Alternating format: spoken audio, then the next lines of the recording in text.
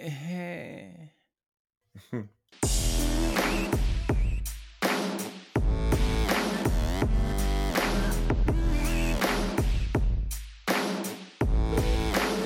Okay.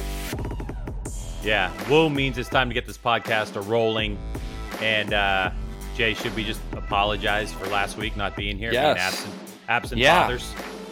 Well, let's be honest though. It was only because like schedules were just totally like crazy last week, and yeah, it was weird that we couldn't get it done, but we just couldn't get it done. Just it That's it. happens. What are So you we're gonna do? back now. We're back now, and there was nothing really to speak of last week. So we got a lot to catch up on. So we Yeah, the just want- podcast is basically the same as it would have been, right? right? Because there was literally nothing last weekend, but we have got a ton of stuff. So hopefully we can make it entertaining and fun, and because it's probably going to be a little bit long.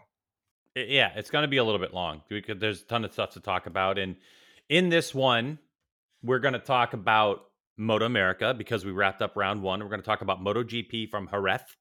We're going to talk about MotoGP Fantasy. We're going to wrap up Supercross season and declare the winner of the Pulp MX Fantasy League, who wins an Arai helmet. Look, just want to remind everybody that there's some videos posted from my Greg's Ride of the Races stuff that's available on Greg's Garage TV YouTube channel. So go check all that stuff out. And Jay, before we get into this, because this is presented by Arai, and I do need to do a read and all that kind of stuff, wanted to really quickly get out of the way that Eli Tomac and Kawasaki are parting ways, and it looks like Tomac's going to Yamaha. That's interesting news, don't you think? Yeah, and I think I read on Racer X last night that they're thinking that Plessinger might go to Red Bull KTM, and that Jason Anderson might take the spot of Tomac over at Cowie. So I like when there's a lot of movement like that with certain guys. I mean, Anderson's been with Rockstar forever on the Husky. Tomac's been 5 or 6 years on the Cowie, so he's moving. I just think it's kind of fun when you start thinking about guys in different colors, like in any sport, whether it's motocross, road racing, whatever it is. So next year should have a new flavor, a new look for some riders as far as where they're going to be in Supercross and motocross. What is funny is that all this talk is going on right now before the start of the pro motocross season. So all these racers are going to know that they're departing from their teams and have one more season with them. Should be very interesting to see that. But Jason, this one is presented by Arai. And did you know, Jason, that Arai helmets are lined with an antimicrobial material? Yeah. The interior liner gives you odor resistance, dirt resistance, and those antimicrobials that you love so much. Isn't that right, Nolan Lampkin? You can stay fresher longer and enjoy a comfortable ride in the latest Arai helmet. Check out AraiAmericas.com and pick what you like. Then head down to your local dealer for fitment or grab a new lid, AraiAmericas.com. And I say Nolan Lampkin, Jason, because, when I was out at Chuckwalla, that was one of the first things he said to me. Hey, antimicrobials that you love so much. I go, that's right. That's right. He's a beaut, old Nolan. He is a beaut. So, I mean, with that, let's just jump right into it, shall we? I mean, we got round one out of the way with Moto America, and I think that Greg, this is like our 5th year commentating, and it's for you and I think both. We looked at each other after Saturday in our booth, and we're like, man, we've got racing this year. We've got races to call. We've got new winners. We got new people on the podium in every class, even though we don't talk about Twins Cup and we don't talk about stock 1,000, as you like to call it. Oh, yeah. Congratulations. You see, I saved myself there. Yeah. But man, it's exciting right now in Moto America. And, I went down to Road Atlanta fighting a little bit of a bug. And so I didn't want to spread it around, but I got down to the pits. But from our viewpoint in the paddock, or from our viewpoint where we commentate, the last couple of years, when you look out across, we can see the whole paddock. It was a little sparse. There were big holes. This year, there was none. It looked slam-packed with people as far as all of our participants. Our grids were way fuller. The amount of people that showed up in Atlanta, I never actually heard a count as far as spectators go, but it was busy. It was slammed. There was a lot of people. And, man, if our racing goes the way it had gone in Atlanta, we are in for a really fun year. Could not agree more. And some of the teams were plagued with your typical round one teething problems, even though they had tested and testing had gone well and they'd done everything.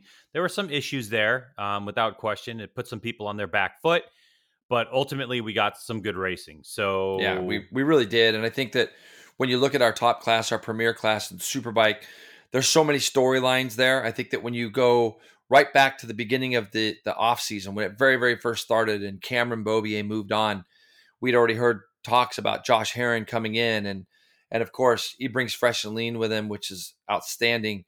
So right off the bat, we're like, man, all year long last year, I'm like, if Herrin's on, if he's on one of the monster Yamahas of Richard Stamboli, he's going to be a guy to deal with right away. And he had a couple little teething problems at Road Atlanta, missing the first session and things. But he kind of like, when you look at it, he kind of bounced back. He got 2 podiums. He himself said, hey, I don't like being that far back, but we'll take these 2/3, take those points. So when you talk about guys having teething problems, I think that, I kind of think about the guy that we kind of figured at the very beginning of last year's offseason that this guy might be the guy. But boy, when you look at the overall weekend, there were so many storylines. And I think that you start off, Loris Baz shows up to our first round and put in a ton of laps that first session, Greg. I watched him. The Ducati obviously was working very well.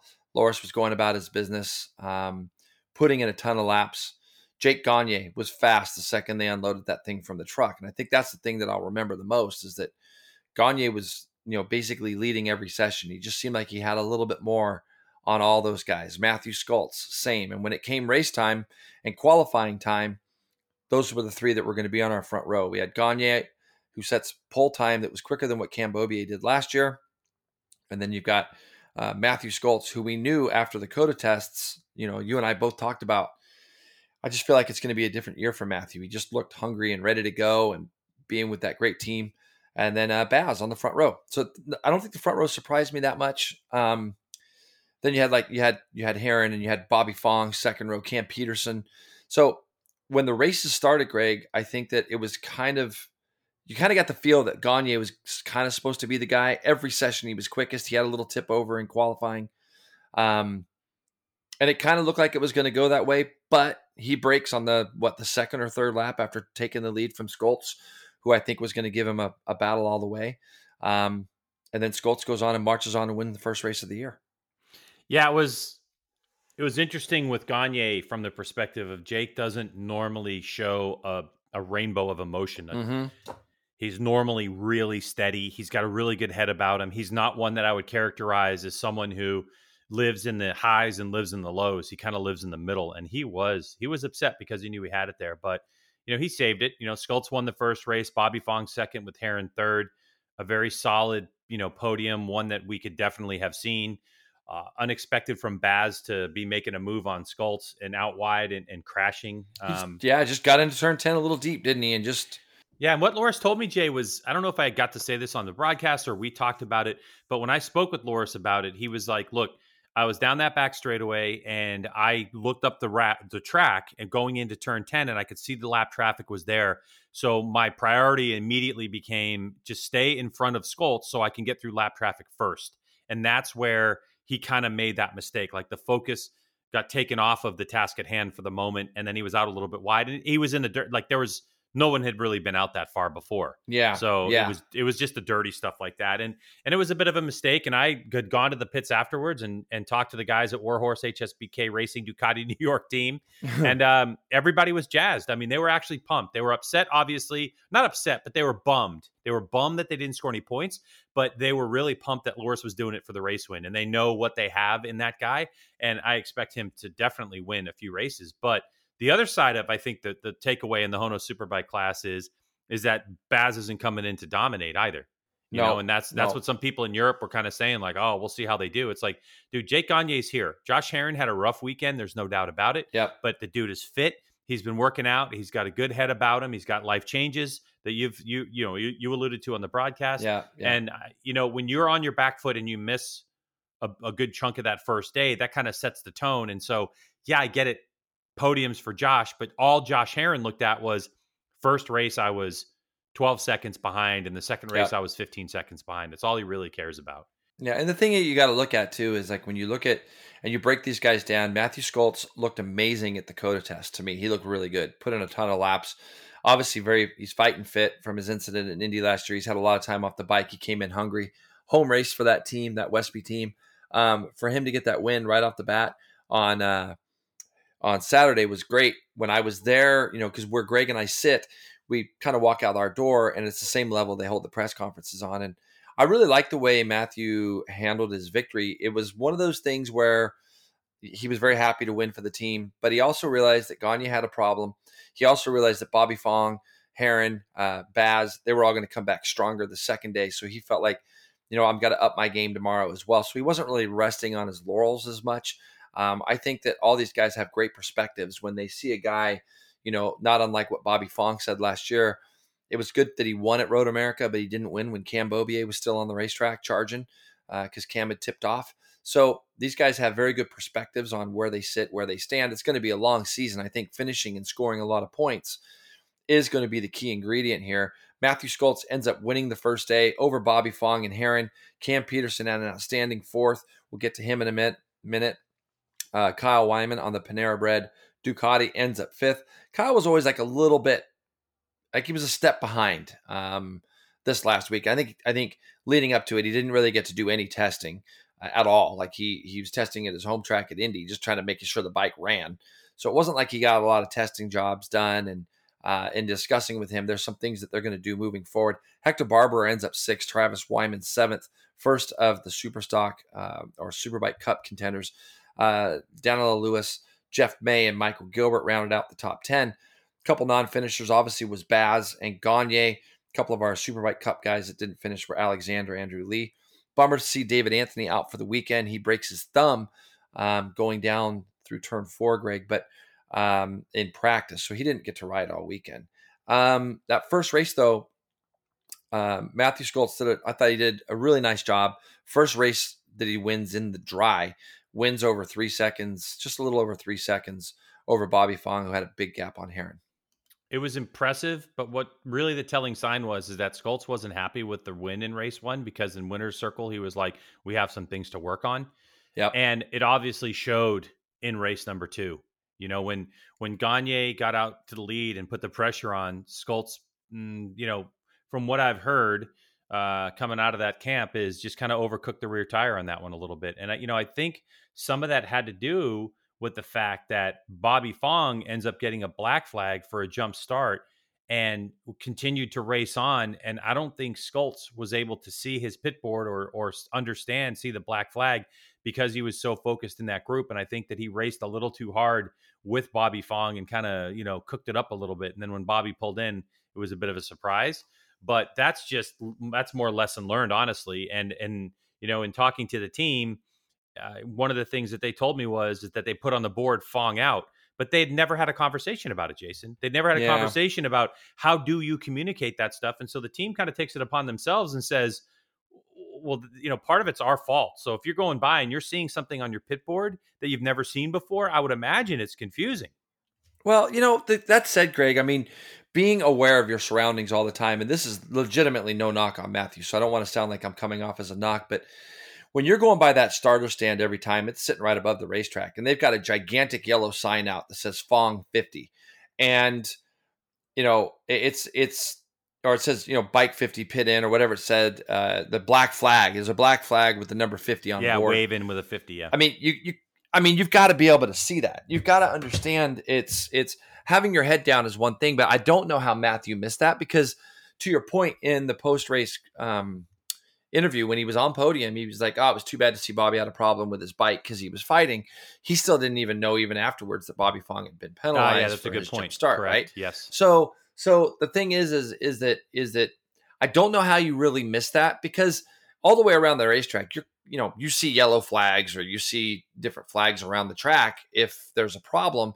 I'm not really sure how Matthew missed that because they had that board out for probably 4 laps. And we were to the point where hold on, let me Bobby's got to get in or not get in. Don't you think the possibility that, and I don't know where his board was on pit lane, because if it was kind of closer to the exit of the final corner, as he's coming on to the straightaway, he's looking over to the right and the no question. So maybe because you're not expecting, all you're normally expecting to see there is cross flags and then your white flag and checkered. So well, yeah, but I still think it's It's just one of those things. No, I mean, I the know, board that they put out is a and- gigantic yellow board. true. And again, it's Matthew didn't see it. It's not a big deal. No. It isn't a big deal. It just surprised me that he didn't see that.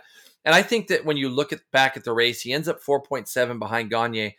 But I think Gagne at the last 5-6 laps put that thing on a little bit of cruise, even though he was still in the 24s. He was doing high 24s, 24.9s, 24.8s, low 25s, even at the end of the race. But I think that was a comfortable pace for him. I think if he had to drop the hammer and it really came down to it, he could have. Gagne was absolutely dominant in Atlanta. You wouldn't notice it by the results of him basically not finishing race one. And when you look at a guy that's never won a Honda Superbike event, it's you wouldn't say, you would never know that Gagne really kind of dominated the weekend. He was at the top in all the practices, qualifying. He was obviously top guy. He was quickest Saturday morning qualifying when nobody really improved their race times. But the thing is that Gagne looks to me, and I ran into him and Cam Peterson in the airport Monday morning. Gagne looks to me like, yeah, that's kind of what I'm expecting to do this year. Like, I feel like I've got the team and the crew and the bike. And like you said, Greg, he's just moved to Durango. He told me the story. He gets out of San Diego, cashes in there, moves the family to Durango. His parents and everybody move back there with him. He seems really stoked right now with everything. And that second race, Gagne ends up winning by 4.7 over Schultz and Herrin, 15 seconds adrift from the win. Cam Peterson, again, finishes fourth. Bobby Fong, a nice little salvage job in fifth after getting that stop and go. Wyman, Barbara, Travis Wyman, again, is the best of our Superbike Cuppers. Jake Lewis, Uribe, and Corey Alexander rounded out the top 10. When you look at it, and we've talked about Gagne and Schultz and Herrin. For Cam Peterson, this was his first ride, Greg, on that M4 X-Star Suzuki. He ends up 18 seconds back, doesn't really tell the whole story. He's battling a little bit of a foot injury that's prevented him from being able to train the way he wants. And he actually told me, he's like, Jay, I was actually a little bit embarrassed by my results at the end of the race. He's like, the beginning, I felt pretty good.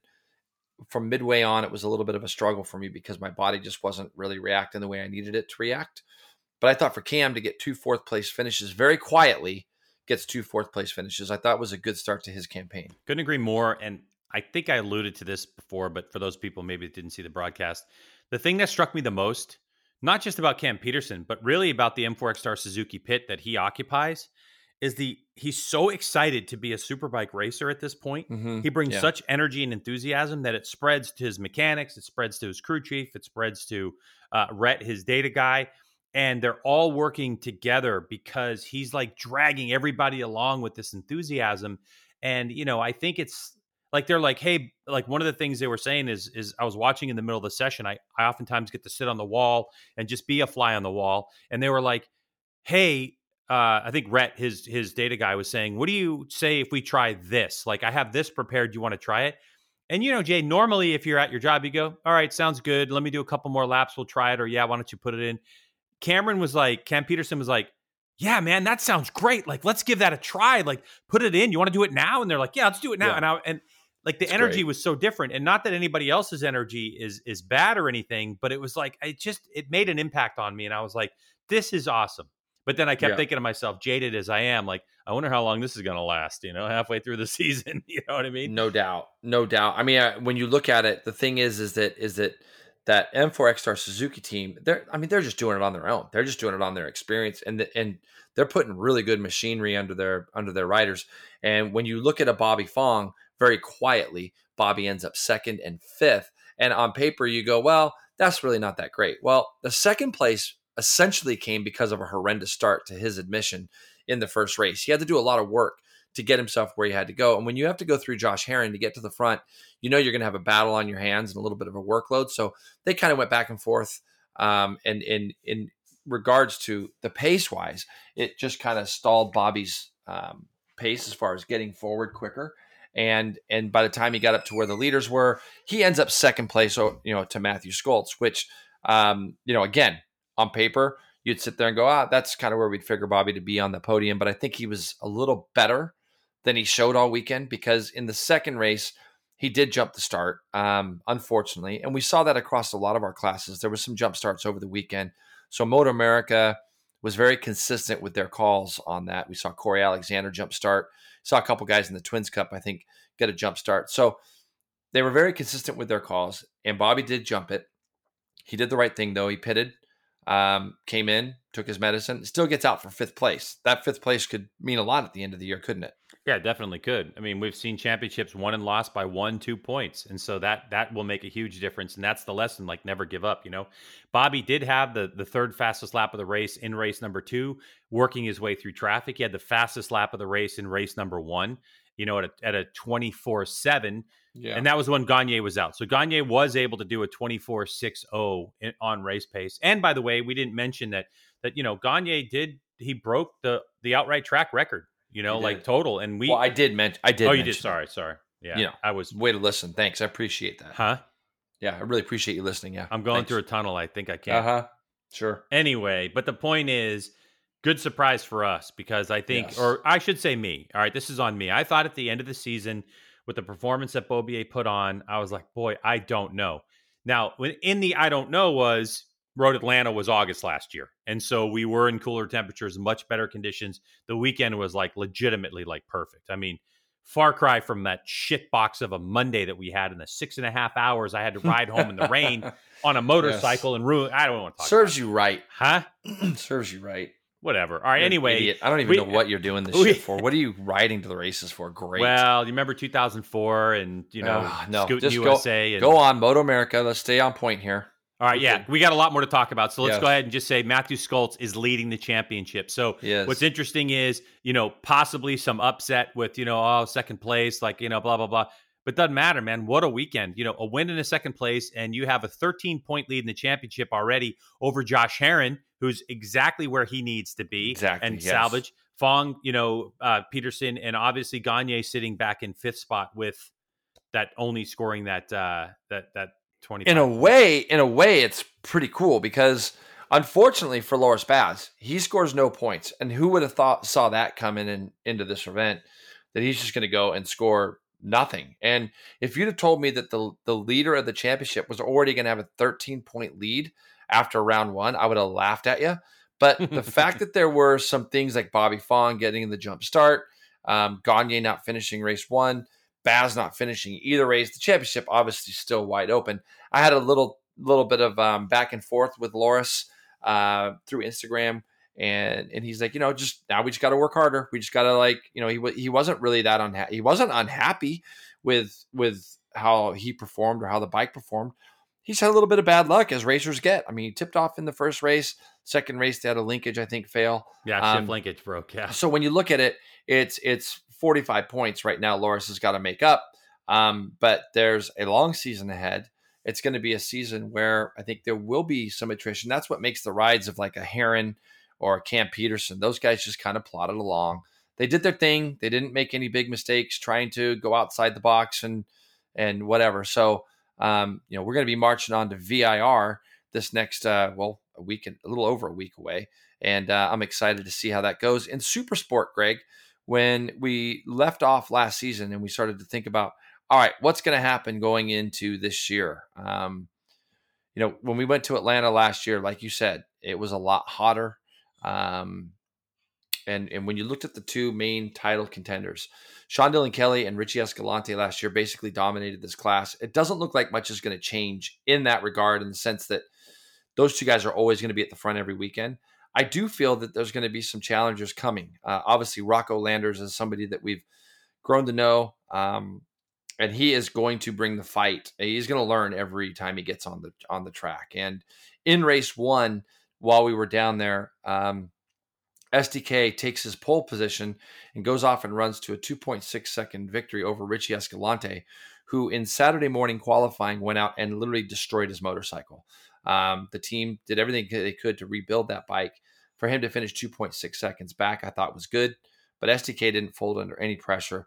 The interesting part was we had a bit of an incident in turn 1. Rocco Landers got into the back of Stefano Mesa, and Stefano ended up going off the track. Rocco ended up tipping off, unfortunately. Xavier Zayat, who was running third, ran straight in the last corner. So there was all this craziness going on, which opened up a big battle for third between Nolan Lampkin, Max Engels, and Sam Lockoff, who is new to the class. Sam Lockoff coming up from Junior Cup. He ends up finishing 5th in his debut on the M4 XR Suzuki. But Nolan Lampkin, I don't know, man. I mean, I know Nolan's one of my guys, and he's a good kid. But take all that aside, it was really good to see him up on the podium after, I know what him and his dad have gone through the last 3-4 years getting him to the races. I just thought it was kind of fun seeing new people on the podium. 100%. And that's really what the class is about. You had the possibility of SDK leaving on to Europe or possibly on a superbike. You had Richie Escalante offseason talk about his possibility going to a superbike.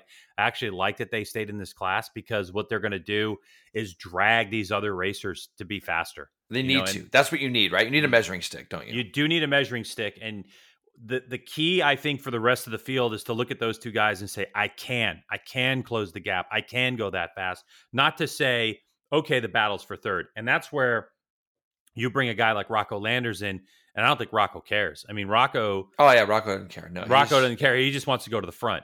But, if you look at Rocco Landers' pace, and you look at, like the pace of a guy like Benjamin Smith, he surprised, I think, some people this weekend.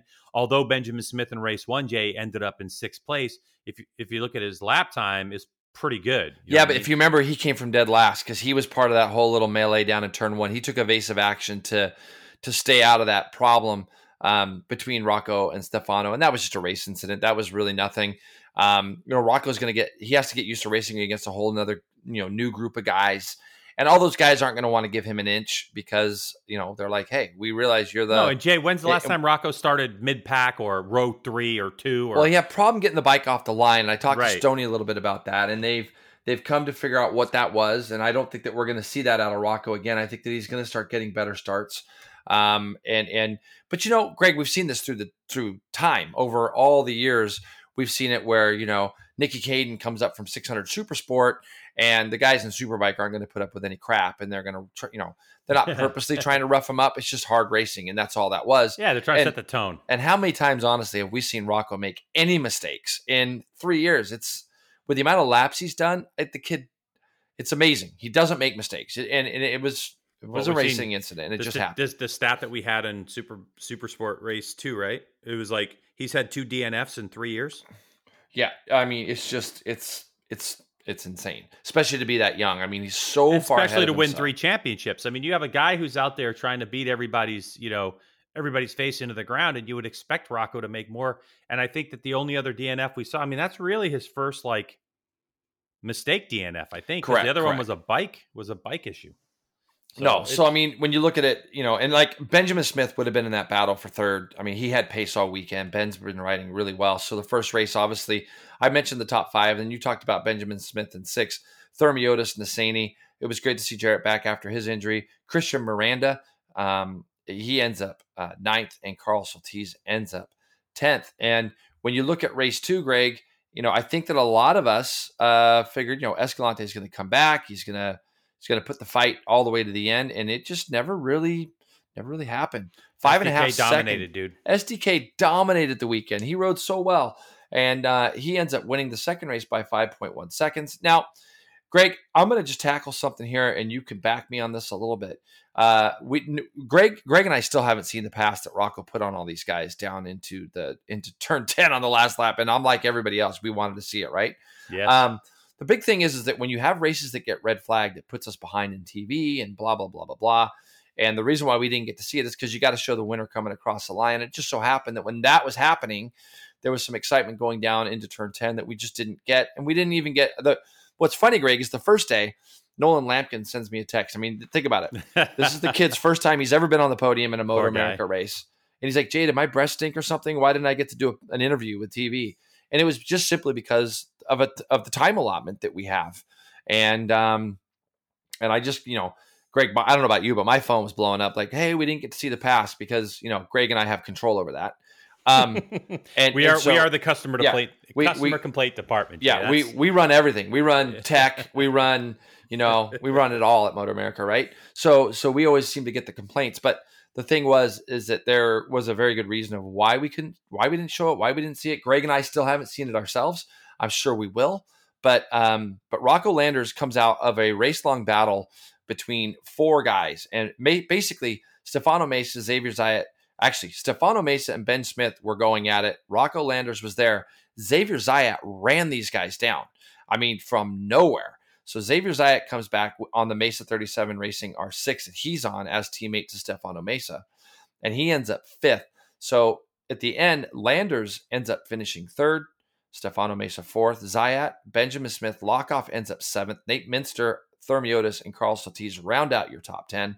And when you look at that race, though, really, there's only one guy you can talk about all weekend in 600, and that's Sean Dillon Kelly. Sean Dillon Kelly put on a show. And the biggest thing I think for SDK is whatever happened in this offseason and whatever happened towards the end of last season, the mindset shift that SDK has, he is just dialed. I mean, you know, like we talk about the difference between old school racers and new school racers and putting your foot on their throat and, you know, having that attitude. And SDK right now just has that killer instinct and working really well with his crew and crew chief. And I think that honestly, Jason, it's not that SDK came out and won the first two races and now it's going to be the Richie Escalante show. I think that really SDK has the potential, has the crew, has the equipment to be the runaway winner in this championship. So Escalante and his crew, I think, have got to figure some things out.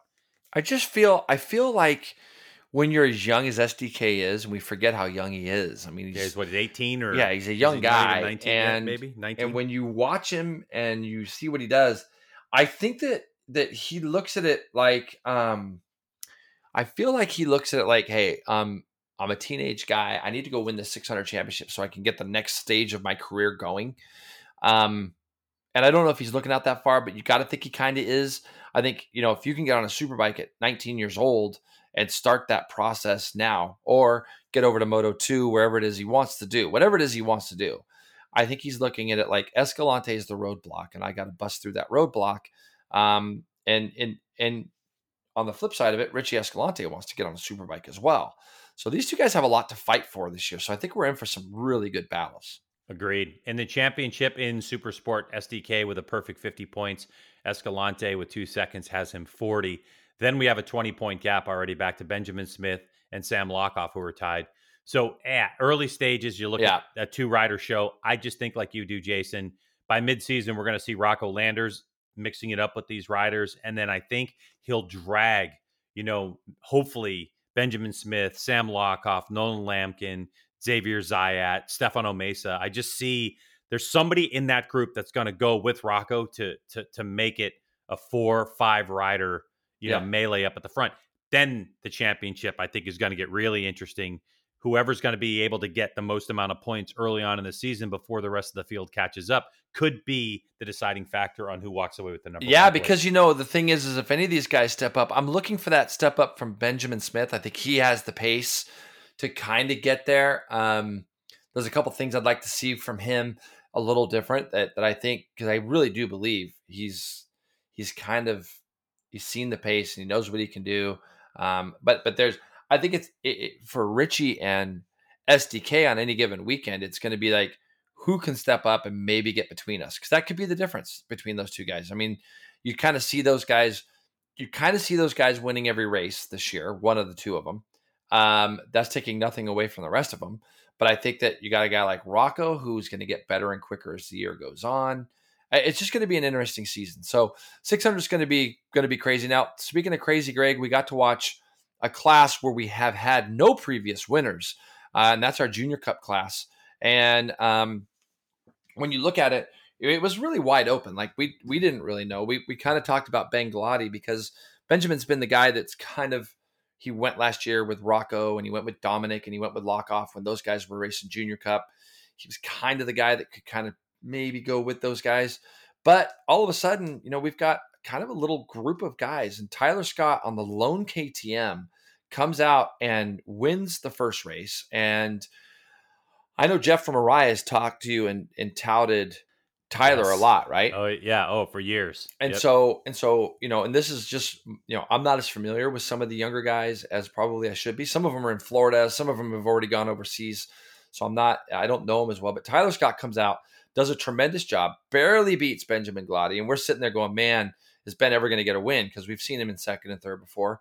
David Kolstad with the interview of the year so far on the No podium. doubt. Stoked to finish third. Didn't know what to say. Gus Rodeo, good to see him back from a broken femur last year at the Ridge. He ends up fourth in his first race of the season. And yes, he has gotten taller. Yeah. Yeah, right. I mean, Cody Wyman ends up fifth on a Kawasaki that he's put together. So he's jumped off the R3. Max Vanderbroek, Hayden Bickneys, Jack Roach ends up eighth. Aiden Tao and Chase Black round out your top 10. I think in this first race, Greg, the thing that kind of showed me was the KTM looked like it got off the corner a little bit better than the Kawasaki when they were coming on to that back straightaway. But as they got into the top gears, the Cowie looked like it would just start to pull back in, but it wasn't enough. Tyler Scott showed really good racecraft to win that first race. Yeah, Ben Galati ultimately had the fastest lap of the race at a 41.5. So it's not like the KTM was like amazing. I think Right. it definitely balanced out with the Cowie like you're talking about. But Tyler Scott had a lot of pressure on him and ends up winning that race by 0.2 of a second. And didn't they do that on the last lap too, I believe? Mm-hmm. I think they ran their fastest laps, right? Yeah, exactly. Yeah, I think Tyler came across, did fastest lap of the race at 41.6, and then Galati right behind him in tow did a 41.5. And so that race was great for us. It definitely showed that Galati, the fourth place finish last year, and we're saying that he should be the championship favorite. Definitely he's fulfilling that role, but now you've got to add in a couple other riders to the mix too. It's not like Galati's going to show up and Rocco Landers the class. He's got some competition behind him, because in race number 2, Galati wins over Tyler Scott by 0.1 of a second. And then Cody Wyman in third with Maxwell Toth, who of course crashed early on. He's another bright young talent that we just happy to see Max get a finish, Mm-hmm. Yeah, and Kolstad, Gus Rodeo, Blake Davis, another non-finisher from the first race in 7th, Max Van in 8th, and on down the field. So good racing in the STG. I don't know if I can get away with that, but it's the Sport Bike Track Gear. Everybody else does, and it's even on the list because the name's so long, but sportbiketrackgear.com Junior Cup. It's good to see that we have good racing. And we'd also alluded to the fact that there are 16 entries in the class this weekend, but we expect the class to grow as more 13-year-olds turn 14 during the course of the season and will be entered in. And some of these riders we have coming into the field promise to be very fast and full of talent. So the acclimation might be difficult. Jay, you could probably speak to it a little bit better. If you enter a class mid-season against people that have been on these bikes, on these tracks, on these tires with the competition, it might be a hill to climb. I don't know. Yeah. Well, no, I think that you hit the nail on the head. I think for a lot of these guys, it's going to be, first time out. We've seen quite a few of these kids. And I know that there's at least 3 kids that are waiting to just come of age before they get to join us at the Moto America rounds. And they're going to be fast kids also that are going to throw their name in that hat. I think it's going to be really fun watching Junior Cup this year. I can hardly wait to get to VIR and see what that place holds for us in this class. The top 6 guys, I think we're only covered by 4.4 seconds in Atlanta. And at every track that we go to with these guys, the draft plays such a huge integral part. And it'll be interesting to see who kind of steps up. Moving forward, Greg, probably the class that is the most intriguing this year, I think. When you look at the Stock 1000 class and you think about where this class was just 4 years ago, Greg, I was thinking about this a couple days ago. 4 years ago, we basically had 7 rider grids, and we had 2 guys that were dominating the championship in Andrew Lee and Travis Wyman. And both those guys would probably readily admit that there wasn't a lot of guys to race against back when they were doing it 4 years ago, when Stock 1000 kind of became a thing. We had some guys generally every weekend, whoever finished third was a local from that area. And now you look at Stock 1000, it is the busiest class that we have on a weekend. A lot of these guys are running the Superbike Cup as well, so they have a chance to at least double dip and earn a little bit of cash in the Superbike Cup series as well, like we saw Cam Peterson do last year. But there's so much diversity in this class when you start thinking about the brands. We've got Kawasaki, we've got Honda, we've got BMW, we've got Suzuki, all vying to try to win the Stock 1000 class. And the guy that comes out on top on the first day, Michael Gilbert. Who? Yeah, exactly. It's funny because, like when he helps me at the schools, I'm always talking about Corey's 2 championships and Andrew Lee and this. And I'm like, oh, we got Michael Gilbert too. Well, Michael finally gets that little monkey off his back. He's had some bad luck in Atlanta. Wouldn't say it's one of his favorites, but he ends up winning over Ashton Yates. I mean, I think Ashton's going to be there for the long haul this year too. He's a tremendously talented rider. We saw him go through it last year on a very uncompetitive bike, but the Honda, Greg, impressed me a lot on the weekend. Travis Wyman ends up rounding out the podium. So we had 3 brands in the top 3, 4 brands in the top 4. If you look at Jake Lewis ending up 4th, only 1.5 seconds back. Danilo Lewis, Corey Alexander, Jeff May, who was an early leader in the race, he ends up 7th. Andrew Lee, 8th. Hunter Dunham ends up 9th. It's funny, Greg, because I know normally when we're off the air, you kind of stop watching, but you watched this one. I did. Yeah. Because it's a 30 rider class and it's it was an entertaining race. Was this the one where Jake Lewis ran off when he was in second place, or was that the second race? That was the second race. Yeah. Okay. That was the second race. Yeah, not that I expected more from Jake, I guess, because he's just kind of getting his road race feet back underneath him. But I thought 1.5 seconds behind Gilbert was great. Oh yeah, for sure. But looking at it, the fastest lap of the race for sure. I mean, congratulations to Gilbert, but I think if you really looked at that race, the eyes have to focus on Travis Wyman. 100%. He just looked fast. I mean, he had the fastest lap of the race by 0.6 of a second faster than Ashton Yates, who had the second fastest lap of the race at a 27.5. Gilbert did a 27.54. Gilbert did the right thing, man. He had to pass for it. He raced for it. He managed the lead. He did the laps that he needed to do, and he was able to win it by 0.8 of a second, which the race it felt a lot closer. So it's really good, entertaining racing. And it's another opportunity for us to see who could be the next step. We look at Super Sport and we go, okay, they can jump into Superbike, but then we also look at Stock 1000 and say, well, you're a lot closer. So who's the talent next? Where are these teams going to look? Are they going to look to Super Sport? Are they going to look to Stock 1000? And it was really great to see Jeff May's performance coming out there and, on a Honda that they think they literally took the bubble wrap off like a couple days before. And the Honda's fast, man. The Honda is definitely fast. And I agree with you. I think that Yates is going to be there for the championship. Gilbert's definitely going to be in the mix because Gilbert is going to just stay around and score these podiums and get on there. I just feel like all these guys will do that though. Like I think that Yates will be there. Travis is, I think, like when you look at Travis now, he is, I think all these guys with more years they have under their belts in the series, they've kind of, hey, this is how you're going to win a championship. And when I went to bed on Saturday, basically during this race, the first race, I was like, if Travis gets to the front, it's going to be hard to beat him. And that really proved true the second day. He was able to get a better start. He was able to kind of get himself through people. He pulled Jake Lewis along and they kind of disappeared. And then Jake made a small mistake and turned 7th, caught a false neutral. And at that stage, I mean, Travis just kind of ran his own pace, ran his own race. He was able to get down to 27.0 in the second race. I think on the weekend, Greg, in Superbike, and I'll have to look back, I think he ended up getting down like a 26.4 or 26.5 in the Superbike Cup races. Who?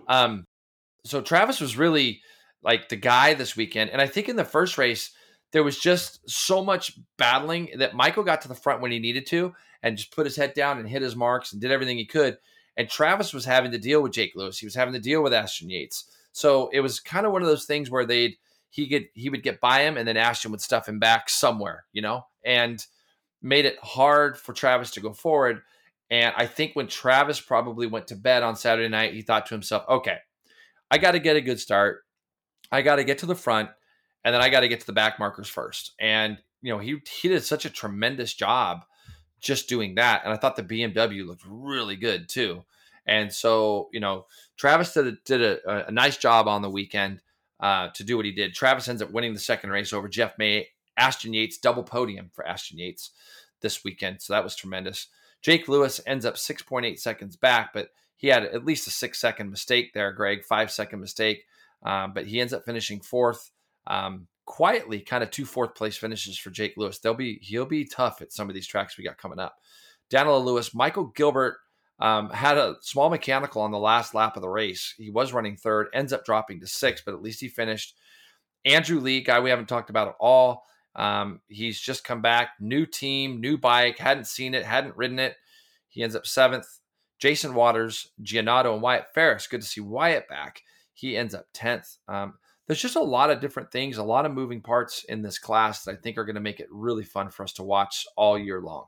Travis Wyman leads the championship by only 5 points over Ashton Yates, and Gilbert back there 1 point behind. So only 6 points. I know it's early in the season, but you definitely want to keep an eye on it because the one thing you look at, if you just looked at the championship point standings versus Super Sport and Junior Cup and Super Bike, is the absence of a DNF from one of the front runners. Yeah. And that's really one of the things you look at. I was going to ask you earlier about, Superbike, and to say, look, you have Jake Gagne and Loris Baz, part of the 6 championship contenders you would throw in there, 5 with Peterson in there. Yep.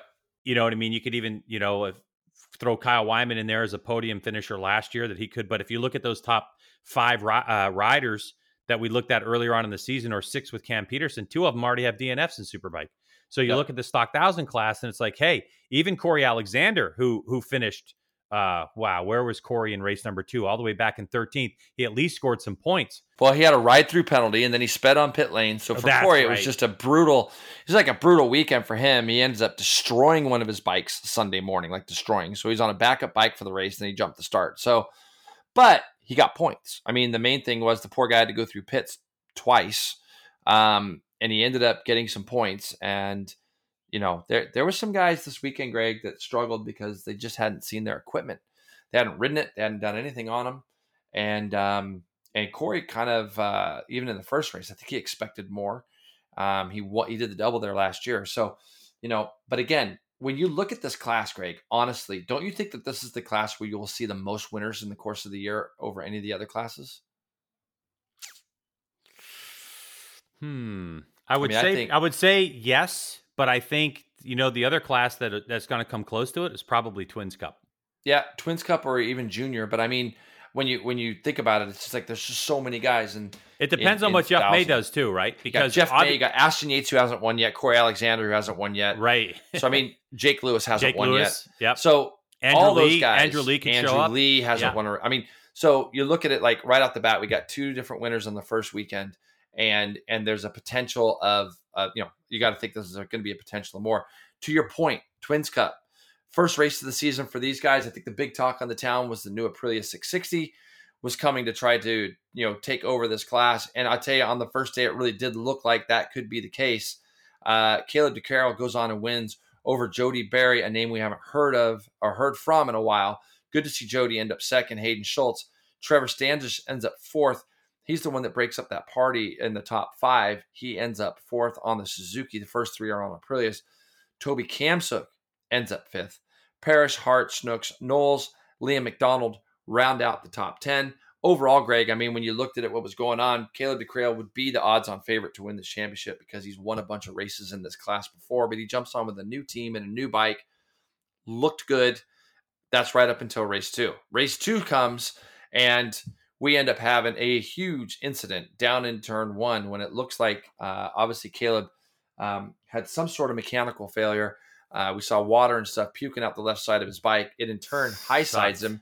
How Teague Hobbs missed that is insane, how he missed that. But Teague Hobbs ends up going on to win the race, but he misses. He misses that big accident, which was good.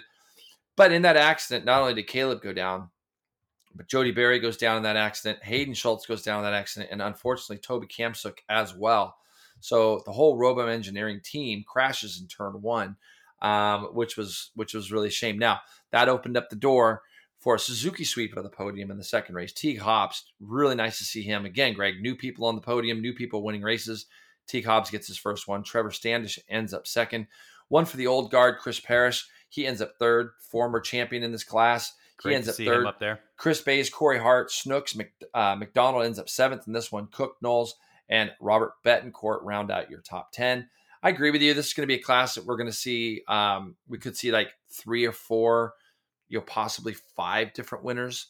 I think that once these kids like Teague Hobbs and Trevor Standish get that taste of being up on the podium, they're going to want to be there a lot more. And they're not just going to hand it over to these Aprilia boys. No, definitely not. So fun class, looking forward to watching it. And just to put a postscript on Mission of the Baggers happened as well. We had that one race, great race between Tyler O'Hara, Kyle Wyman with Frankie Garcia in 3rd, Hayden Gillum in 4th. That was a small attended class, but nonetheless, very entertaining up front between O'Hara and Wyman. The battle of American Iron, Indian versus Harley Davidson. We know Harley Davidson's getting to work on some things. They're so jazzed about racing, Indian as well. So they're going to put some resources into it. The next time we see that class will be Road America. Yep. Right? Yeah, yep. Road America. Road America. Yeah, those things are going to be thundering down those big straightaways. It'll be interesting to watch that. Next week, we're going to talk more about VIR and what's coming up with Moto America. So now we got to transition off of that, Jason. I think, and because we're already so deep into this podcast, not like, we have a time limit, but, in terms of like just keeping people entertained, we don't want to drag this out too long. So MotoGP Jerez, if you can remember all the way back to that race, Jason, is they have a race coming up this weekend. Do you remember any of the results from Jerez and what that race was like? Because a fan favorite ended up taking the win. It was Jack Miller on the Ducati Lenovo team with a 1.9 second victory over Pecco Bagnaia. So team sweep for Ducati 1-2. And then Franco Morbidelli on that now famously aging Yamaha that he has, the A-Spec bike that hasn't changed apparently in years, in third. Taka Nakagami in fourth. Joan Mir, your world champion, in fifth. Alicia Spargaro on the Aprilia in sixth. Maverick Vinales in seventh. Johan Zarco in eighth. Marc Marquez in ninth. Pol Espargaro 10. Oliveira, Brodel, Quartararo, Petrucci, and Iker Lecuona, your top 15 in point scorers. Non-point scorers are going to be Luca Marini, Valentino Rossi. Tito Rabat was filling in for an injured... what's his name? Jorge Martin. Yeah, sorry, Jorge Martin. It's funny how we just go blank, isn't it? I know, right? Like Salvadori Rins. Your non-finishers were Binder and Bastianini, and Alex Marquez didn't make it a lap. So, what a race. I mean, dude, when you look at it and you think about this race and, the ups and downs that Ducati had with Jack Miller, okay, not Bagnaia. Bagnaia's had a really good season, obviously, so far, leading the championship, doing great. But there's just a lot of storylines in MotoGP. It looked like Jack Miller was kind of like struggling on the way out. Like already we've heard talks. I mean, I thought that he underperformed those first 3 rounds a lot. I think that he would say the same. I mean, he's had accidents and obviously controversy in race 2 with Mir at Doha. A lot of like a little bit of a black cloud. And Jack just comes out and does a really good job at a track that Ducati hasn't done the best at over the years. They end up 1-2. What a great weekend for that team. I mean, especially when you think about the Pramac team of Zarco and Jorge Martin had kind of taken the spotlight from the Ducati side of things, with Bagnaia being really the guy on the factory bike, but Miller comes shining through. But Greg, when you look down the list and you look at what's going on, there's some incredible rides here, like really incredible rides. I mean, we keep on hearing about this Honda, how bad it is, how shit it is, how this and that. Marquez is a little bit slow in his return. That's probably a little bit of health, a little bit of cautiousness, trying to get some feel. Taka Nakagami ends up only 3.2 seconds off of a win here. 0.7 behind Morbidelli on that, like you say, aging Yamaha. And now it's starting to get that. We're starting to hear all those mutters, aren't we, about why isn't Morbidelli on Valley's bike? And you hate to see the hate that's going kind of Rossi's way in some of the channels. That's the world we live in now. People are expecting more, and Rossi's tainting his reputation, give the bike to a younger guy.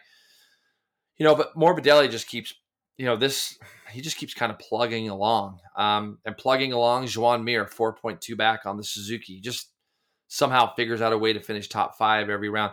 There are so many storylines. Espargaro, great start to the season, 7th overall in the point standings right now, 6th in this race.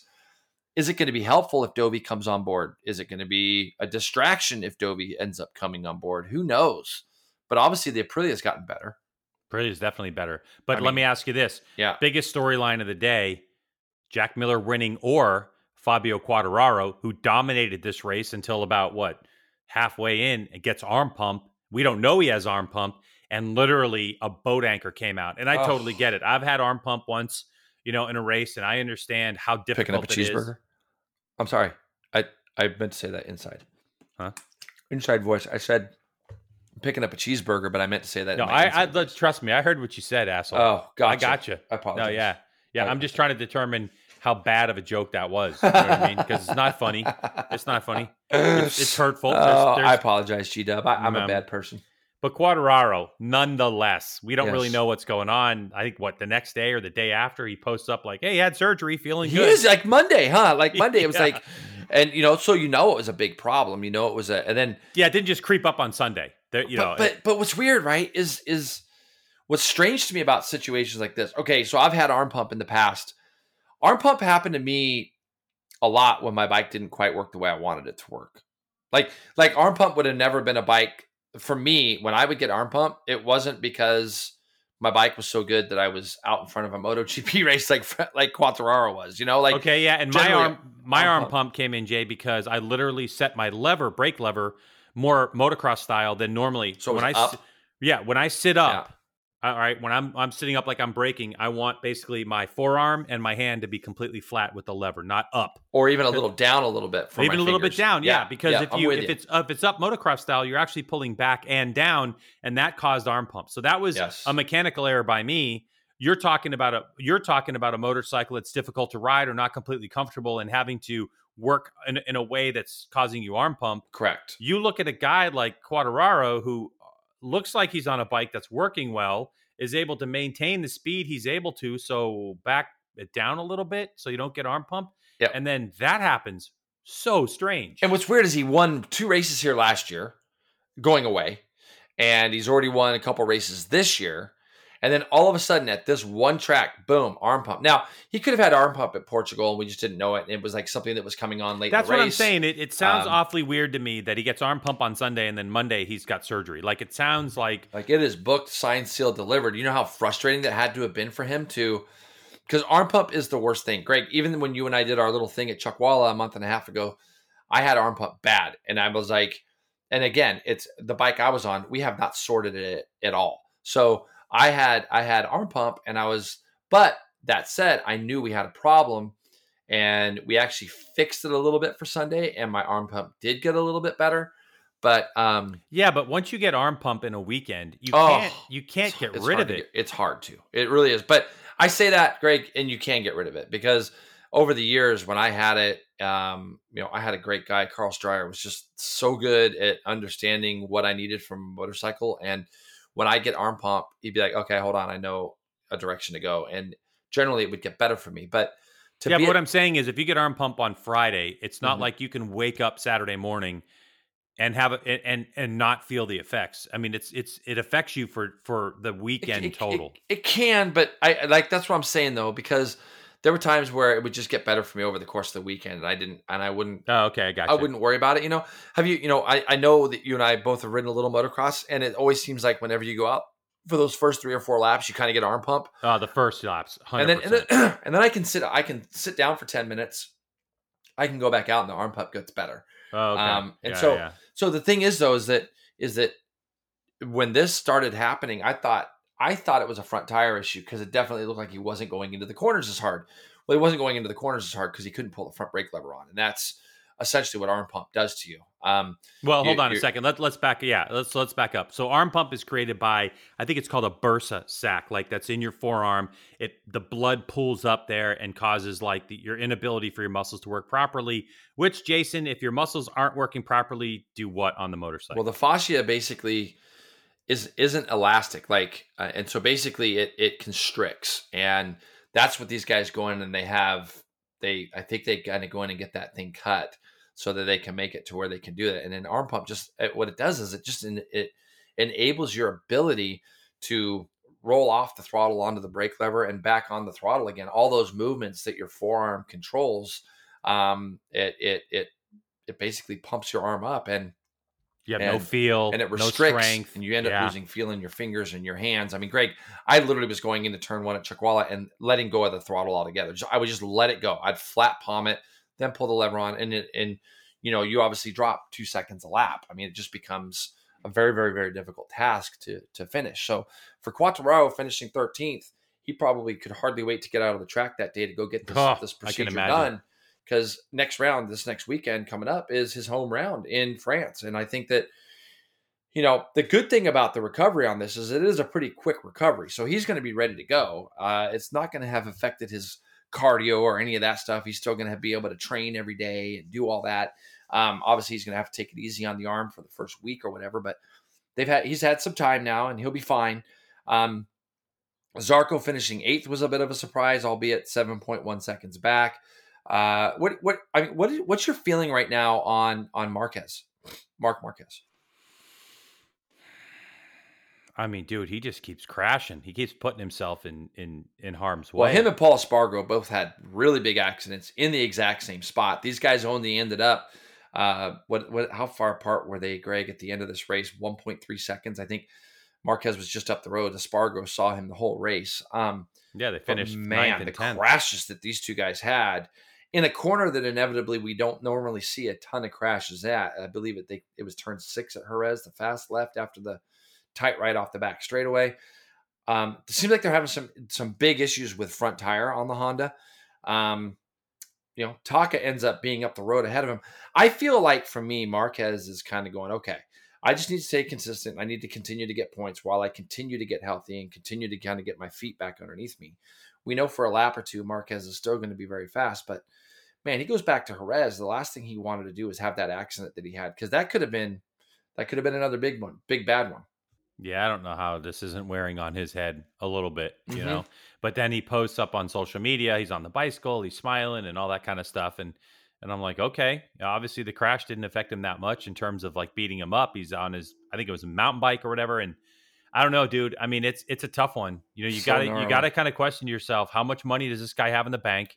How much, he's probably set for life at this point of his career. Oh, yeah. Right? Yeah. Like, no question about it. How much motivation and how much more do you put yourself through? Because at some point, he's got to look at his future and say, are these injuries I'm going to be feeling it? And maybe I'm saying that, Jay, because we're there.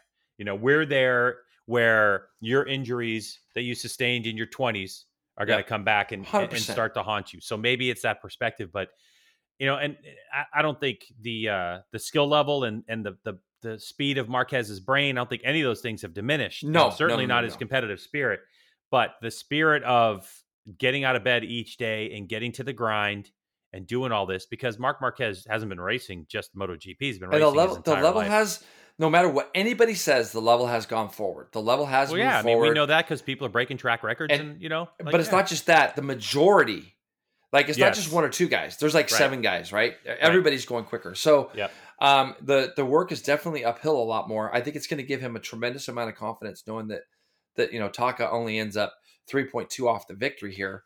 But that's a 2020 frame, and that's the whole thing. It's totally now the conversation about Honda is, the 2020. This is the same crap that was going on last year when Taka was doing well. They're like, well, he's on the 19 frame, the 20 frame is struggling, and the only person who can ride it is Marc Marquez. Oh, he was out, and then now the conversation has switched over to that same thing. Well, the 2020 is better than the 21, and you're like, I find it hard to believe that Honda is literally sliding backwards from the 19. The 20 was worse, and now the 21's even worse than the 20.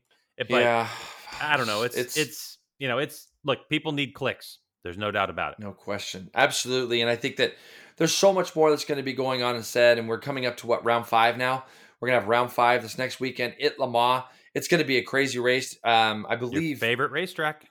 Yeah. Le Mans is not too bad. You're okay with Le Mans. It's okay. Le Mans is okay. And again, it always rains at Le Mans. I haven't looked at the weather yet this weekend, but it always seems to rain there. So it's going to be a crazy race. There's a lot of storylines. We could go on for a week about MotoGP. The good thing is that this next weekend we've got MotoGP and not a lot else. So I think that we can really crush it. We can really crush it next week. And talk about I'm sorry. I'm laughing because you just prompted me to pull the weather up. So for Le Mans. Yeah. What is it? Rain Tuesday, Wednesday, Thursday, Friday, Saturday, Sunday. Well, there you go. It always rains there. Like, no matter what, if I left here to fly back there, and I've done Le Mans 24 hour probably 8 times, I knew it was going to rain. It was always all right. Listen, if it's dry, Quartararo wins. If it's wet, Pecco wins. Boom. Well, don't forget, Petrucci goes pretty good in the rain. I think he won there on the Ducati, and KTM's got some pretty big problems. And I think that if it rains, that might be the best thing for KTM right now when you think about things. Could be. Again, it's going to be another one of those races, though, where I think that you're going to have a lot of guys at the front, even if it's wet. Le Mans is not the greatest racetrack in the rain. It's not the most fun place in the rain. There's some places around that circuit that can catch you out. So it could be a shakeup in the championship. You've got to finish. So it'll be interesting to see, and we'll talk more about that, I think, next week, Greg, because there are a lot of storylines in MotoGP, but we could spend a whole podcast on that when No, we'll talk about Le Mans next weekend when we have a chance. Yeah, when we talk about moving forward here in Moto2, we had a first-time winner, and I think it's come a little bit longer than a lot of people thought, but Fabio Di Giannantonio finally does a tremendous job on that Gresini bike. He ends up winning over Marco Bezzecchi. He ends up 1.7 back. Sam Lowes and Remy Gardner, the two guys that have been locking horns for the championship. Sam ends up just pipping Gardner a little bit there. He ends up winning. He ends up finishing third over Gardner. Raul Fernandez ends up fifth. Chevy Fierge, Agura, Joe Roberts ends up eighth, albeit 12.5 seconds back. Canet ends up ninth. Schroeder, Ramirez, Navarro, Manzi, Baldassari finally gets some points. What happened to Lorenzo Baldassari? And Bo Bensteiner ends up 15th. Unfortunately for us, Cam ends up crashing out on the last lap. Cam Beaubier, with 1 lap to go and about 4 corners to go, he ends up tipping off, losing the front. While he was I think he was battling for 10th. He was just getting ready to pass. He just passed for 11th and right there for 10th over Schroeder. Right there for 10th, and it's too bad. But these are the unfortunately the growing pains that you have. There's so many things that Cam's got to get used to. Not making any excuses for the guy. It's just there are a lot of things that he's got to get used to that are just so different than what he's been riding. But I think when you look back at it, Greg, Moto2 is really shaping up to be kind of a fun season. Fabio Di Giannantonio really dominated this race from the front. I don't know if you got a chance to watch it. I did. It was fairly processional, this race. There wasn't a lot of wasn't the greatest race ever to watch, to be honest with you. It really wasn't even as close as 1.7 seconds because Di Giannantonio just dominated it. Yep, 100%.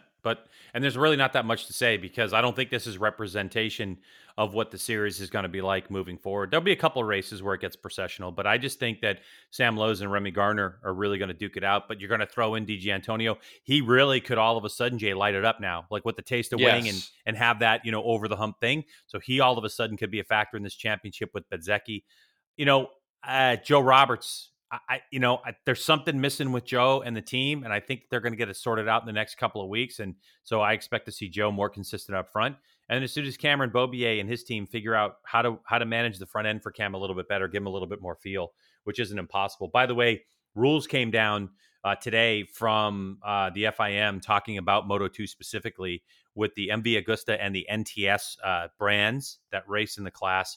They're actually going to allow them some changes that weren't really allowed, because if you think about it, the frames and the bodywork and all that stuff haven't unchanged since 2019 because of the rules. So now they're allowing for some bodywork and front fender changes, which, you know what, Jay, if they're specifically talking about front fenders for NTS and MV Agusta chassis, that tells you there is something there that really makes a difference in front fenders. Yeah. I believe MV Agusta, don't quote me, it's one of the two because I read it earlier. Either MV Agusta or NTS are also going to be allowed a swing arm change. There's also a change for non-contracted riders. They're now opening up development for non-contracted riders in the Moto2 class, where they've now been told before that they aren't allowed to do that. So expect to see some more development in the Moto2 class in the next season and a half, where it's been frozen since COVID started. Yeah, trying to get the class, get it closer, get it to where it's not dominated by one. I mean, it's good. And the reason those manufacturers are in Moto2, the chassis developers, are exactly for development. They're not there just to not develop stuff. So they're constantly wanting to move ahead. And if you think about it, that Triumph chassis, I think it really only had one season, right? And then they froze everything. So there's a lot to Moto2 right now and what's going on there. It should be good. We'll obviously keep an eye on it. Moving to Moto3, Jason. Yes, do it. Same stuff as it always is. Exciting race. But did you see this race? I did. Insane. Yeah. Dude, crazy. Pedro Acosta is such a stud. It's unbelievable. Yeah, really Fanati back in action. Alcoba in third. Mino in fourth. Sasaki in fifth. Tate, listen, on back through the field. You gave up on a name. I love it. Dupasquier? Yeah, come on, man. Antonelli, Artigas, whatever. It doesn't matter. Look, here's the thing. Yes. There's one guy right now that's just like depressing everybody else. 4 podiums in his rookie debut, never been done before in the history of the sport by anyone. Acosta. But this particular race, dude, with what, a lap and a half to go or 2 laps, a mistake is made, and there is a gap back to Acosta. And going into the last lap, you're 100% going into right. the last lap, yes. and how in the hell that kid ended up, and I mean kid, he's 16 years old, how that kid ended up getting to the front and then holding everyone off and winning by an astonishing 0.4 of a second. Yep. I mean, I rarely watch a race and have my jaw open on the last lap. Normally, I'm like, ooh, ah, oh, ah, ah. But what Acosta did, he finds places on the racetrack where there seems to be no real estate. And he has got, beyond the normal stuff, Jason, of, oh, he can go fast, but his feel for where he needs to put the bike and the limit of the front tire on such a tiny bike is massively impressive. Yeah, no, and I can't overemphasize how good this kid is. It's really incredible. And when you see all the MotoGP guys talking about him and just what the job he's doing, I mean, those guys all know. And I've said this over and over. This is the hardest championship to win, I think, all season long. In any class anywhere in the world, motorcycle wise, I just think because so many things can go wrong, the racing's so close, it's so easy to make mistakes, that when you find yourself winning 3 out of the first 4 rounds and you're a rookie, and by the way, the race that you didn't win, you were second, it is insanely incredible. Now, Greg, I want to go into that last lap, because besides him just being that far behind going into the final lap, when we got down to that last corner, you got Dennis Onchu, Jami Masia, and Darren Binder all in the mix. Everybody's battling. Everybody's going into that last corner. And I just want to get your take. I like your take last corner, last lap. Those guys all end up crashing, by the way. Onchu goes in. He goes in there and loses the front. He cleans out Masia. Poor Binder's on the outside of him. I do feel bad for Darren Binder, because he's really managed to keep himself clean this year as far as himself making mistakes. But, man, he got caught up in other people's business. I think Dennis Onju was the standout in the race. He kept forcing the issue that he wanted to lead, but I also thought that he was riding a bit over his head. Boy, you and I, it's pretty crazy how alike we are in this. Like, but don't you kind of expect that from young guys? Yeah, of course. I mean, I think that you put a level of like, it doesn't matter who it is in time. You talk about all the great racers of all time, even in our series and around whatever. Everybody's going to be able to say, yeah, he's out of control. He's riding over his head. Yeah, I think every one of us have done that at some point. I mean, you go back, you think about Josh Hayes, you think about Steve Rapp. I mean, you go back in the day. Jamie Hacking. All of us. Before you knew hacking, dude. Oh, yes. my God. I mean, all of us were crashes waiting to happen, because youth and exuberance and desire, you don't think about consequences. The thing about it for me that drives me insane is when you hear commentators talking about, oh, that's definitely going to be a penalty going into the next round, whether it is or whether it isn't. Oh my God. I don't feel like it's a commentator's business to say whether that should be. Those guys have never raced motorcycle in their life, and I look at it as last corner, last lap. What Dorna loves is the fact that there's 10 guys racing in the lead pack. Dorna loves the fact that there's 10 guys bouncing off each other. Dorna loves the fact that they got this Acosta kid who's come out of nowhere. Well, I shouldn't say that. He won Red Bull Rookies. Right. But nobody would have ever predicted he wins 4 races. And they love the fact that he's Spanish. Yeah, he wins 3 races on the trot and won podium 4 times. Look, it's last corner, last lap. It's every man for themselves. There could be mistakes made. I really hope, and I haven't read anything to say that they have, but I really hope they don't penalize him. I am over all this pit lane start bullshit, because at the end of the day, any one of those guys could have done it. Yeah, it was Onchu. I agree with your assessment that he was a little over his head during the race. He's a little bit of a wild child, but he wants to win. You don't want to just kill that enthusiasm. I love it. And you can sit the kid down and go, listen, here's the deal. We feel that you're a little bit over your dome right now. And you took out 2 guys in the last corner of the race. And we're going to keep an eye on you. We're going to be watching you. And we need to see, we don't want to take all the aggression out of you, but we need to just take a little bit of something out of you to where you... Yeah, like, listen, man, you need to be conscious. Be a little conscious. Mindful, right? Yes. Be conscious. Be mindful of the fact that blah, blah, blah, this is happening. If it happens again, we're going to have to take a piece of your ass. Because I'm going to tell you right now, Greg, what these guys do in qualifying, in my opinion, when they're all stopping on the racetrack and they're doing stupid shit, That's way more dangerous. That can clean out innocent bystanders, no question.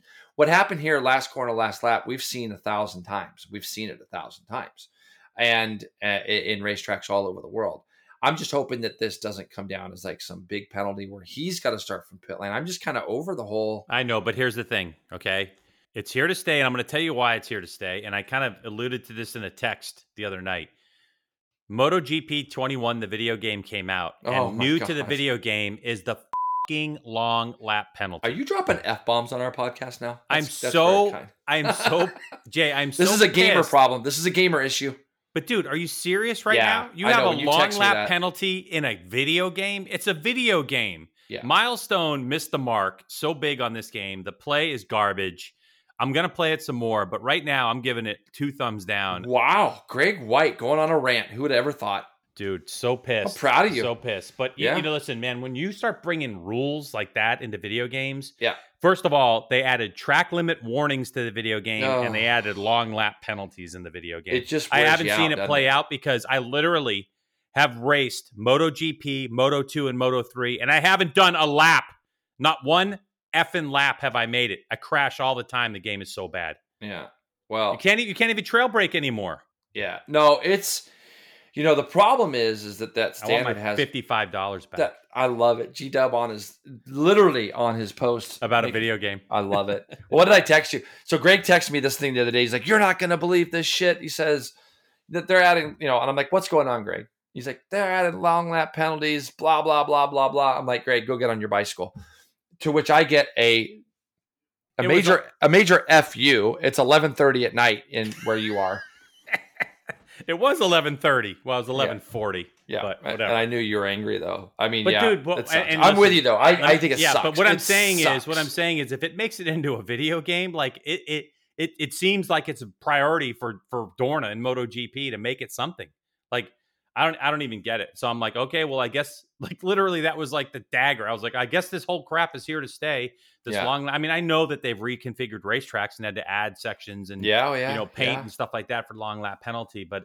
I don't know. What's so crazy about that to me is that no long lap penalty is going to be the same. Like, in other words, you could have a long lap penalty that takes you 5 seconds, and at the next race, a long lap penalty could take you 3 seconds. Well, right. So you got pit lanes are different lengths too. So this. I agree. No, I agree. There's no easy way about how to do this stuff, I guess. No, the problem I have, Jason, is the subjectivity of, well, we don't know if we won until. I don't know. That was kind of a big move that I made.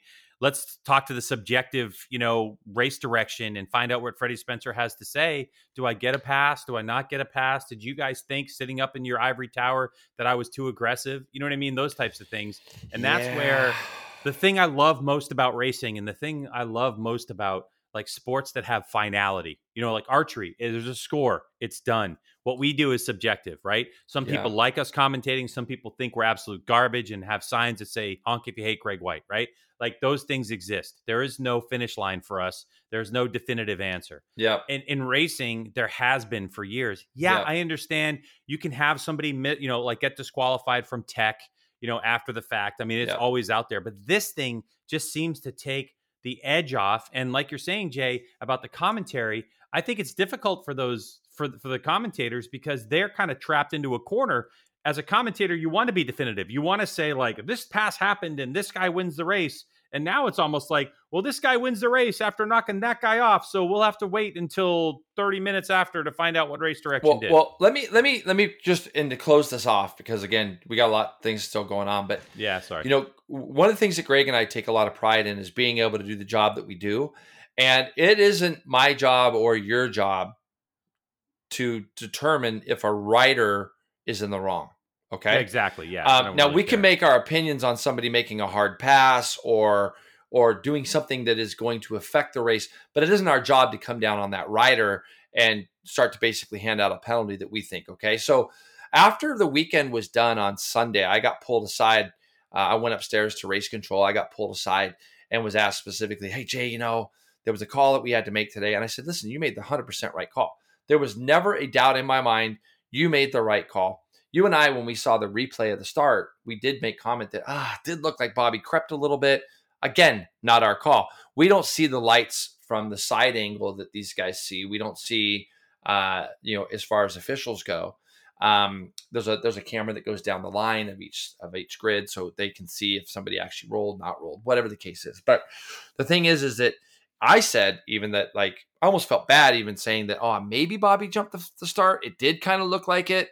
And you know what? In Moto America's defense, the greatest thing about it was Bobby didn't bitch about it. Bobby just went on about it and said, "Hey, I made a mistake. My little legs are too short. I got to figure out a problem." Right. So Bobby just was like, "Hey, it is what it is." None of the team complained about it. The other thing I liked is that Moto America took like 5 or 6 laps before they really made sure to suss out the issue. Did this really happen? It might have been 3 or 4 laps, but right outside our window of our commentary boxes where start finish line was. So while Greg would be talking, I would look out the window to see if they're getting the board ready for Bobby Fong, and they in fact were. But they were doing that. They really had a long look at it to make sure that they weren't going to determine somebody's race just off of like the start. You know what I mean? Yeah. And so for me, when you look at these things, Race Control Moto America wise does a tremendous job. And I'm glad that you and I don't have to look at things and continuously make comments on if somebody did, track limits here, track limit. There's some track limits that I think that you can look at and you go, okay. Like in the Moto3 race, somebody got shoved off the track in turn 4 coming out of the fast left-hander. And in Moto3, you got 15, 18 guys at the front, and they're all battling. And inevitably, it's a better move that somebody is able to use the runoff that there is in that green paint and not connect bars and possibly crash or take out half the field. And when he's outside the track limits. Yeah, he's outside the track limits because he got pushed out there. It's like, come on, man. Like, don't try to draw a scenario to make it look like, oh, he's going to get a track limits warning if he does that again. He got pushed out there. And that's what those guys are looking at in Race Control. But anyways, moving forward, Greg, I think MotoGP, Moto2, Moto3, again, great show. This weekend's going to be great at Le Mans. I think I'm looking forward to it. Now with the rain, it's going to be crazy. We're crazy. Don't forget Greg's Garage Pod with Jason Pridmore, MotoGP Fantasy. Okay, so after that last race in Jerez, Daytona 85 is leading the way at 446 points over. I can't see. Is it Poppy Wildcat or Poppy Wildcat? I think you got it up. I don't have it up actually. So okay. I was GP. Oh yeah, GW fans. Team Boar is in the mix. GW is slow AF, sitting in 5th spot over V4 Loco. I am sitting in 16th spot in our pool right now, just ahead of me. You're killing it. You're doing good, dude. I'm doing okay, but my boy Dan Yazza is sitting there in DJ30X. My boy Rusty is GW slow AF. Oh, okay. Well, Rusty can suck it. So mean. Isn't that mean? So mean. By the way, Jay, I'm in multiple pools, right? And so the Let's Go pool that we're in, where we have 8 players and there's money on the line. Yep. Yeah, I'm leading that bad boy. I know, man. You've stepped up your game. I have to say, you have stepped it up. So I'm very proud of you, G. Oh, thanks. And in the 13,196 people that are playing MotoGP Fantasy right now in the public league, I'm 909th.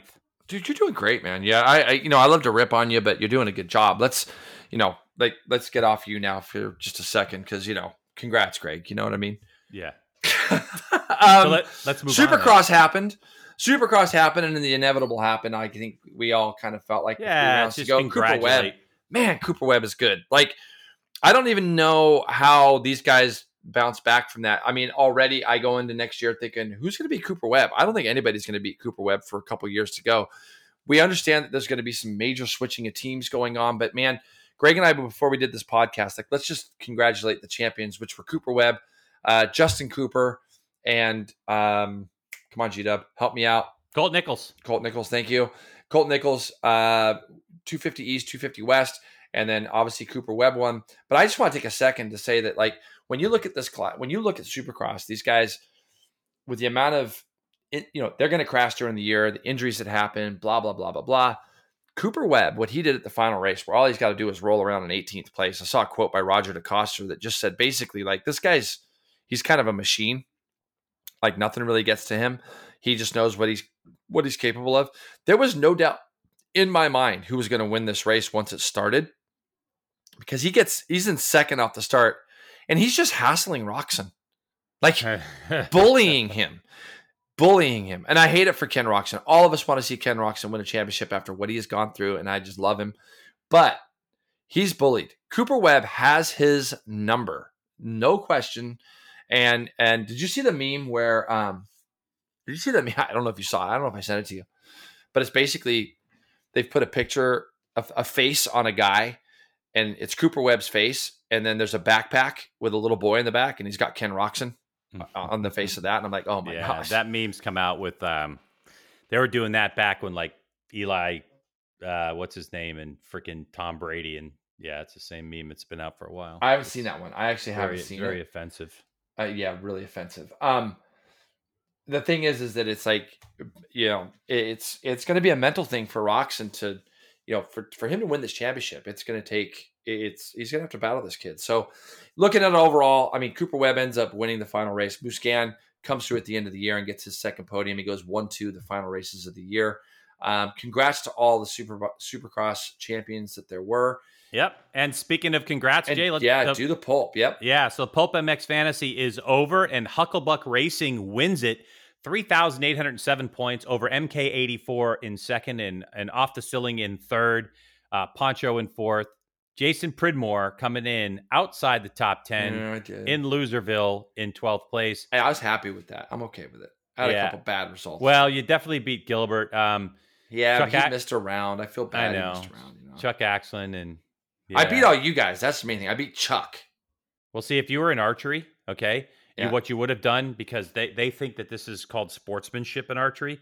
If you have a bad arrow, like there was a gold medal match on Sunday, and this dude for the gold medal match, two guys that I know, one guy went to knock up his arrow. You have 20 seconds to shoot your arrow. One guy went to knock up his arrow, had a problem. It kind of bounced off his cheek and it hit the ground. Yeah. And the guy next to him grabbed his arrow and threw it on the ground. I was like, dude, what are you doing? Yeah. Because actually every single point matters, because they're shooting for the U.S. national team. And it was like half the people were like, oh, sportsmanship. And I'm like, dude, you're shooting for a gold medal. Yeah. You're shooting for literally money, and you're shooting to be on the U.S. team. I'm like, I don't agree with that at all. Well, so I kind of laughed, because I was like, well, Jason, if you're so upset that Gilbert and I missed, how come you didn't? No. Trust me. Didn't you? I'm just being a nice guy. That doesn't mean that I want you guys to win, and it doesn't mean I can't help it. Yeah, no, That's what I'm saying, people. There's no nice guy, Jason. Let me explain something. With you could have missed 2 rounds. It wouldn't have mattered to me. Gilbert legitimately was doing pretty well. Yeah, I know. I finished on page 2 at the end of the day. Yeah, but dude, you're crushing it in MotoGP, so that's really good. So, Greg, while we were down in Atlanta, there was so much going on in Atlanta, because just up the road from us, sort of 20 minutes, was NHRA, and they were doing their final race at that Commerce, Commerce, yeah. So I was bummed, because I would have loved to have gone up to that race and checked it out.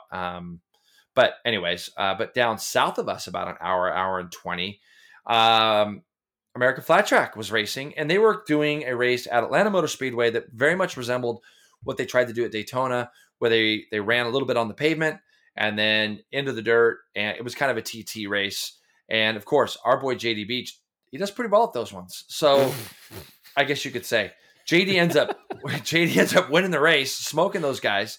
Vanderpool did a nice job. He led every session. He pulled every race. It was a made. Yep. I hate to say it, but it was a made for JD type track. Oh yeah, I mean, and the Yamaha. I talked to JD about it too. It was because you had 3 or 4. We had 3 Indians right behind him. Vanderpool, Bauman, Fisher ends up 4th. Carlisle on the other Yamaha, JD Beach's teammate, he ends up 5th. Hulbert, Bauman. How about Tyler O'Hara? I actually threw a shout out to Tyler O'Hara. I sent him a text. I'm like, man, what you did that weekend is pretty good. He was going back and forth. He went down to Atlanta. Then he went down after they qualified, he went down to go check out the Atlanta Motor Speedway track. Then he drove all the way back up to do baggers the next day. Then he drove so he was going all over the place. I think Friday he drove down. Saturday he went back to do the bagger stuff. Saturday night he drove back down to do the flat track race, and then Sunday drives back up and does the baggers. He ends up doing a really nice job in 8th. And our boy, the Worm, good old Pegram. The Worm. I talked to Pegram this week. Oh yeah. And really interesting conversation with Larry. He's still so wrapped up in racing. He still loves it. He's a business guy now, but he's doing some dirt track. Good chance we're probably going to see him do some road racing too still. Robert Pearson, Robinson, Bryce, Brandon Price Our boy Rispoli ends up 13th. He encountered some problems, didn't quite get all the laps in, I think, at the end. As far as that goes, JD Beach now leads the championship, Greg, with 55 and 52. Good to see JD having, getting some results. It was a tough year last year for those guys, obviously in the flat track championship. When you look at the other big story, I don't think we need to go through all the results, but Dallas Daniels goes out and wins the Twins Cup, the production Twins class main event. First race he's ever done on that. And he wins the singles as the defending champ. There's been some really cool slow motion stuff. If you haven't looked at it, check out Dallas Daniels' Instagram page. The first turn there was really interesting because it was really, really long on pavement. So it was really kind of fun watching these guys control those bikes. Sideways, sliding it, backing it in on pavement, and then obviously a little straightaway after that in the dirt. I don't know, Greg. Did you watch the race? Did you get to see it? I watched the highlights of it. I didn't get to see the race itself, but I did watch like an extended highlights of it. Track looked interesting. JD Beach was ridiculous, but to Dallas Daniels, forget about it. And like in the singles class, Michael Rush was on his tailpipe too, and Carduce ends up on the box. But yes, in that singles class, props have to go out to Ryan Sipes, who has been banged up. Just a few weeks ago, we saw a huge crash from him in Supercross.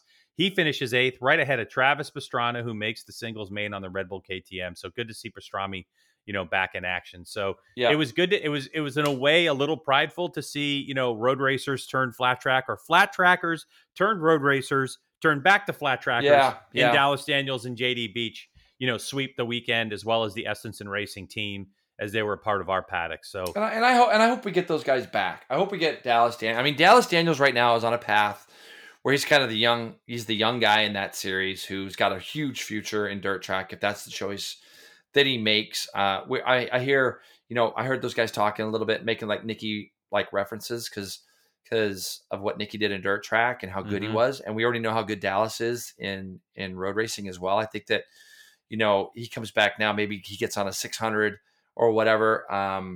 He could maybe follow the footsteps of what Nicky did. He's obviously super talented young man. But I do miss having JD in our paddock. I miss having Dallas in our paddock as well. I'll tell you what, though, if JD Beach wins this championship, I think the twilight will be set on him coming road racing in the future set in flat track. But I can tell you this: long season for those guys still. Yeah. JD. In speaking with JD a couple days ago, and just talking in general, he mentioned that he has some unfinished business in Superbike for sure. Well, yeah, of course. And he's a motivated guy, and you just, I love JD. He's such a good dude. So, it's for me, Greg, like when I watch the race, the thing that's most exciting for me is what for that race specifically was actually watching the bike control of JD, watching the bike control of Dallas Daniels. The racing to me, and talking to a few of the guys that participated in it, the track sucked. It's I know that they're trying to sort of reinvent some things, but the tracks themselves, they create one line racing. It was like Volusia all over again, but in a little different form. It was very hard to pass. There were some passes, don't get me wrong, but yeah, and Jason, the tracks are critical. So in talking to JD, I did ask JD about the Yamaha development, and he said, "Look, our bike is a lot better than it was last year. Yeah, no question. Davey Jones is in there, as obviously used to work with at Yosh for years and stuff, and he's really helping develop that bike. But JD said we're still plagued with the same thing. If we go to a track that doesn't have a lot of traction, the Yamaha suffers. If we have traction, we're good. Yeah. So the tracks are make so much more of a difference, I think, than obviously what we deal with, because we're asphalt, we're more consistent.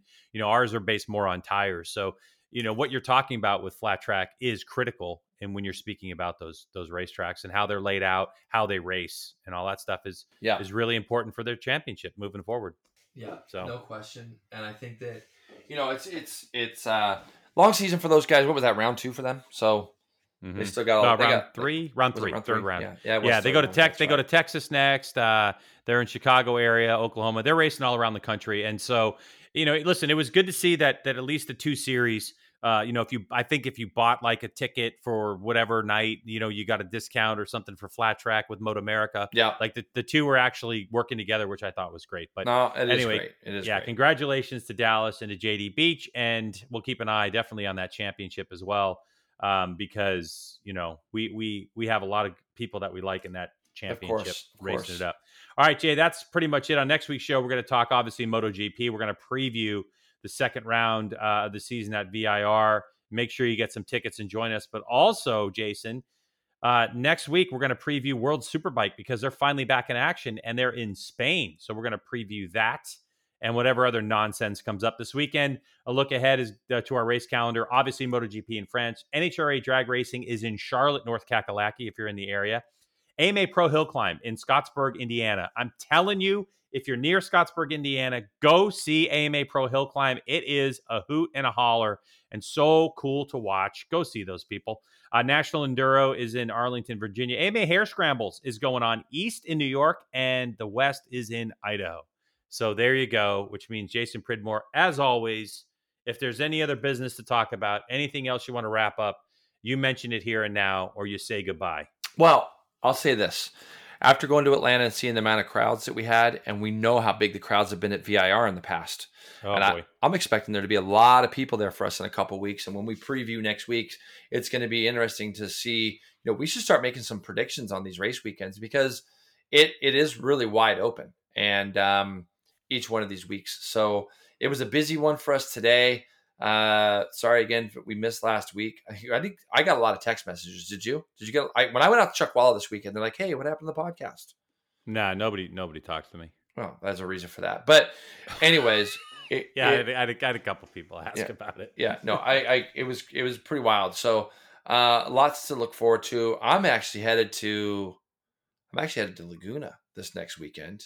Really? So yeah, Aprilia's got a day up there on Monday. So we're going to do some coaching up there on Monday, which will be fun.